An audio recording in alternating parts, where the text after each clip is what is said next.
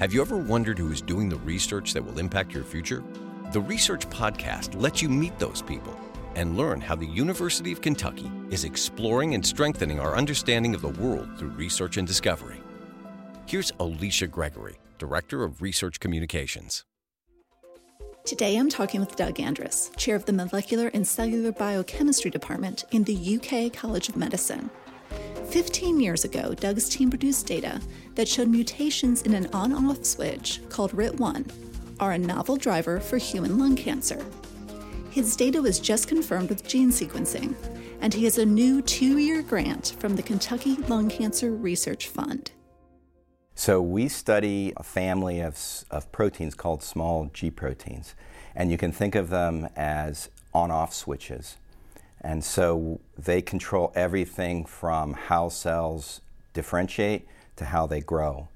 And in the disease like cancer, what happens many times is that these switches get broken, and they get broken on the on position. And so the cells that have mutations constantly grow even though they don't have the right signals coming from the environment. And actually the first project I worked on as a new assistant professor was to define and first identify this RIT1 protein. And with my graduate students, we were able to show that RIT1 had the ability to control cell growth, and we showed that when the switch was broken, it actually could cause cancer-like growth properties. And so I was very excited and set out to try to get funding for the work, and it failed. And the reason it failed was because the reviewers of that grant came back with a very rational question. They said, we know that cancer is a genetic disease, and we really like the data you've developed, but you have to show us that mutations actually occur in human cancer within this gene. And at the time, that was an incredibly difficult thing to do.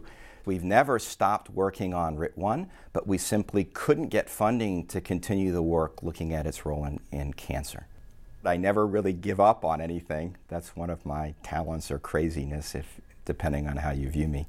But we didn't give up, and it just so happened that a little over a year ago, I got a call out of the blue from a group that's at the Broad Institute at MIT and Harvard.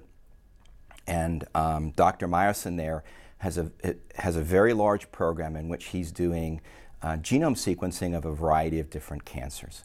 And so he informed me that one of his postdocs and he had found mutations within RIT1 in a project that they'd been doing for many years looking at lung adenocarcinoma.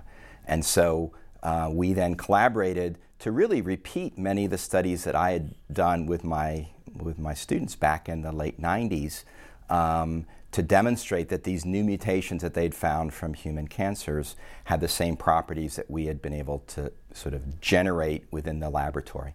And so that provided evidence, exciting evidence, that indeed RIT was mutated and that it's a driver. So initial mutations in this switch that breaks it are one of the first mutations that happens in a cell on its way from being a normal cell within the lung to a lung cancer. And so the grant that we've got is to push that work forward, and we hope will lead to greater understanding of that mutation and how those tumors may differ from tumors that have been seen before.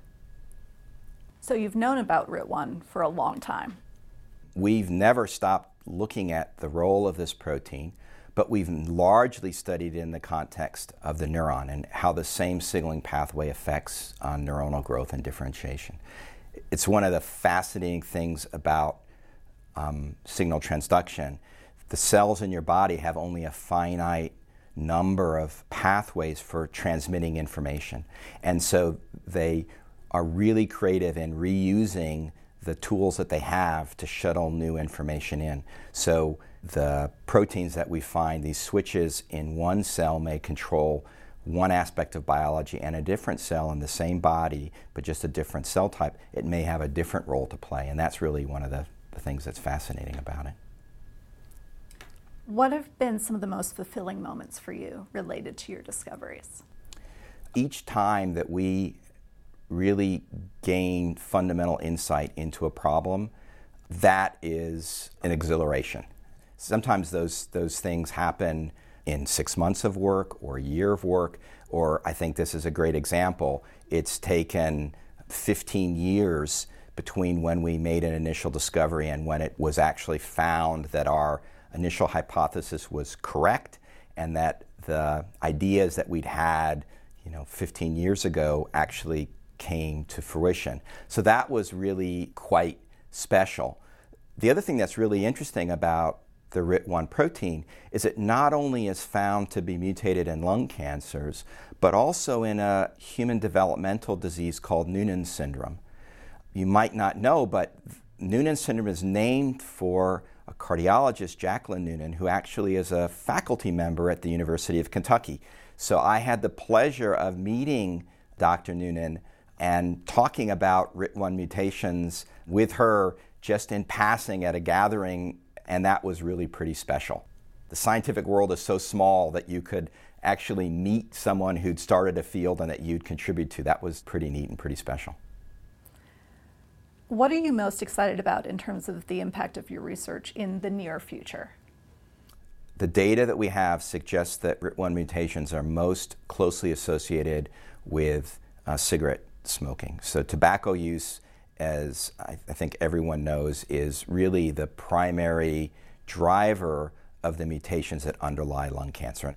If people would stop smoking, then lung cancer as a worldwide health crisis would largely be ended. So it's the number one killer worldwide from cancer. I think that RIT1 mutations are likely to be more prevalent, unfortunately, in patients in the state of Kentucky than in many other parts of the country because of the very high smoking rates that are still found within the state. So my hope is first that by identifying these mutations with my collaborators at the Broad Institute, that we'll be able to develop diagnostic tests so that patients that come in with lung adenocarcinoma may be diagnosed as having a RIT1 dependent subtype.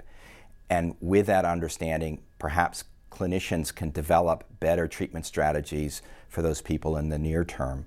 And interestingly, because of the connection to Noonan syndrome, the same thing may be true for patients with Noonan syndrome.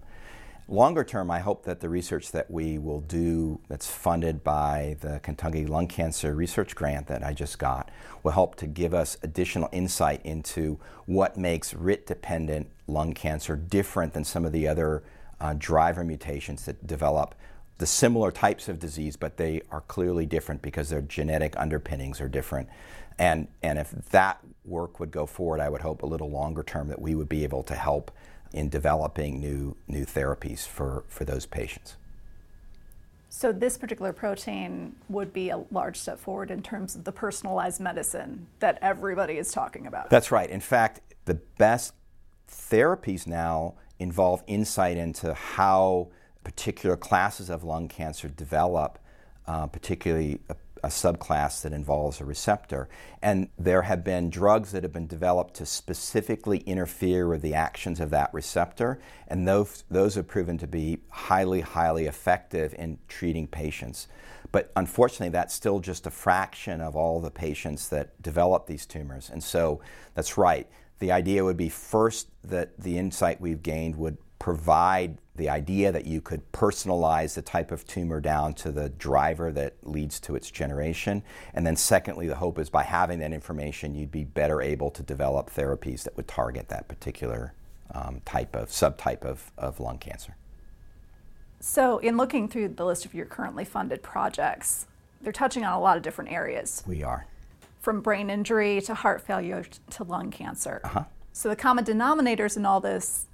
So I'm a biochemist, and so my philosophy is a reductionist. So the way that I approach science is to try to reduce it to a single molecule, understand that molecule really well, and then through that understanding, hopefully then expand back out to look at disease processes or bigger questions. And so although I have funding from many sources, in the end, what I'm interested in is how cells communicate and how, when that communication breaks down, it affects the whole organism, whether that's an organ like the heart or generating tumors. They all come down to that same fundamental question. And then once we understand that, it turns out that in many cases, the defects that we see may be involved in disease processes in a multitude of different cell types.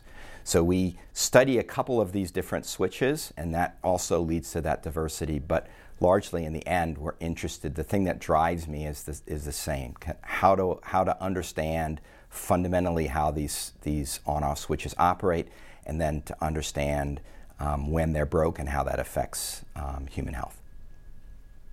So, how did you first get interested in this cell signaling? So I think I've always been fascinated by biology. So as a young child, I was someone who would go out and do things like catch snakes and then bring them home and hide them in my bedroom against my mom's wishes. And I never really lost that. Through school, it was always something that was really interesting to me. When I got to college, I had a family member who got cancer. That experience really probably changed the course of my life. And so I decided that was a disease and a process that I wanted to better understand. And really, fundamentally, much of disease involves miscommunication.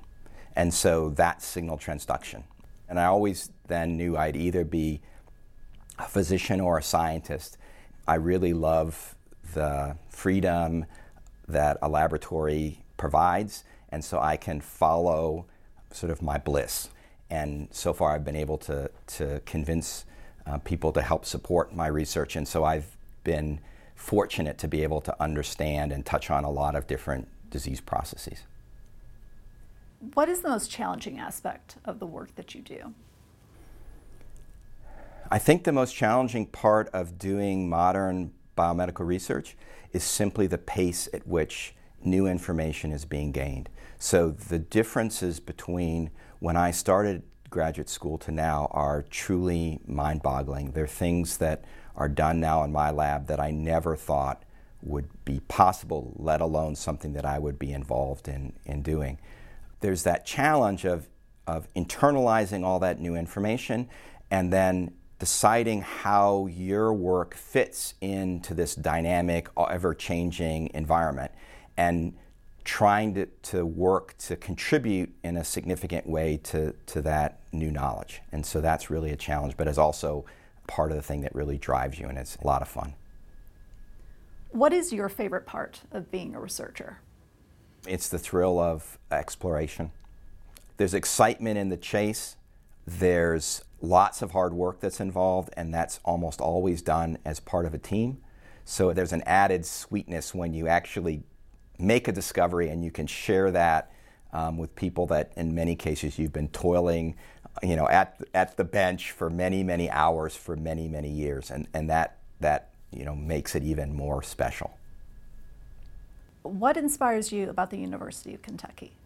I think it's the people. So the university is really unique in that we have quite an accomplished group of researchers. And so I think that the university researchers in general punch way above our weight. And the reason for that is because of the collaborative nature of the group. So I've never been turned away.